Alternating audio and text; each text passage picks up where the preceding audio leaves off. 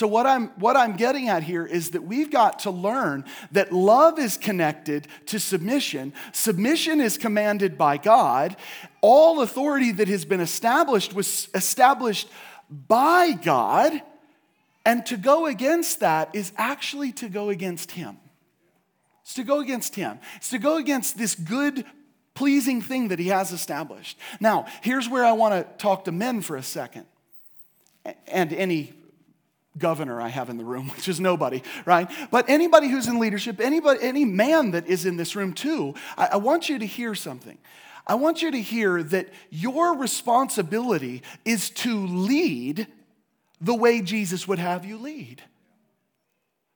Why are you surprised when your wife is like, that guy is a jerk, when you're being a jerk?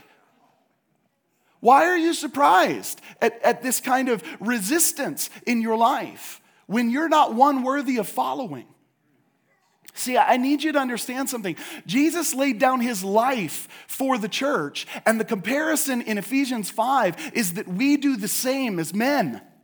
Lay down your life. I jokingly say this all the time.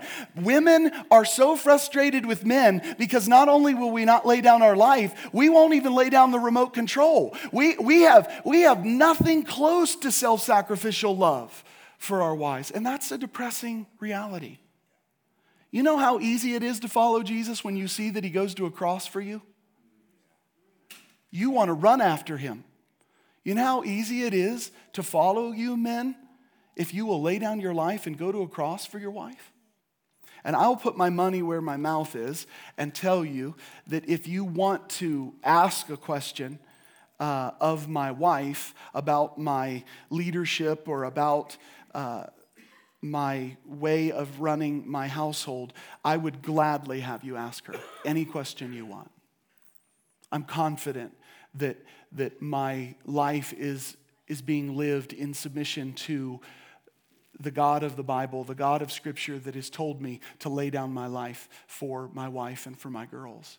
I can tell you this, I don't always get it right, but I would challenge you to ask my wife.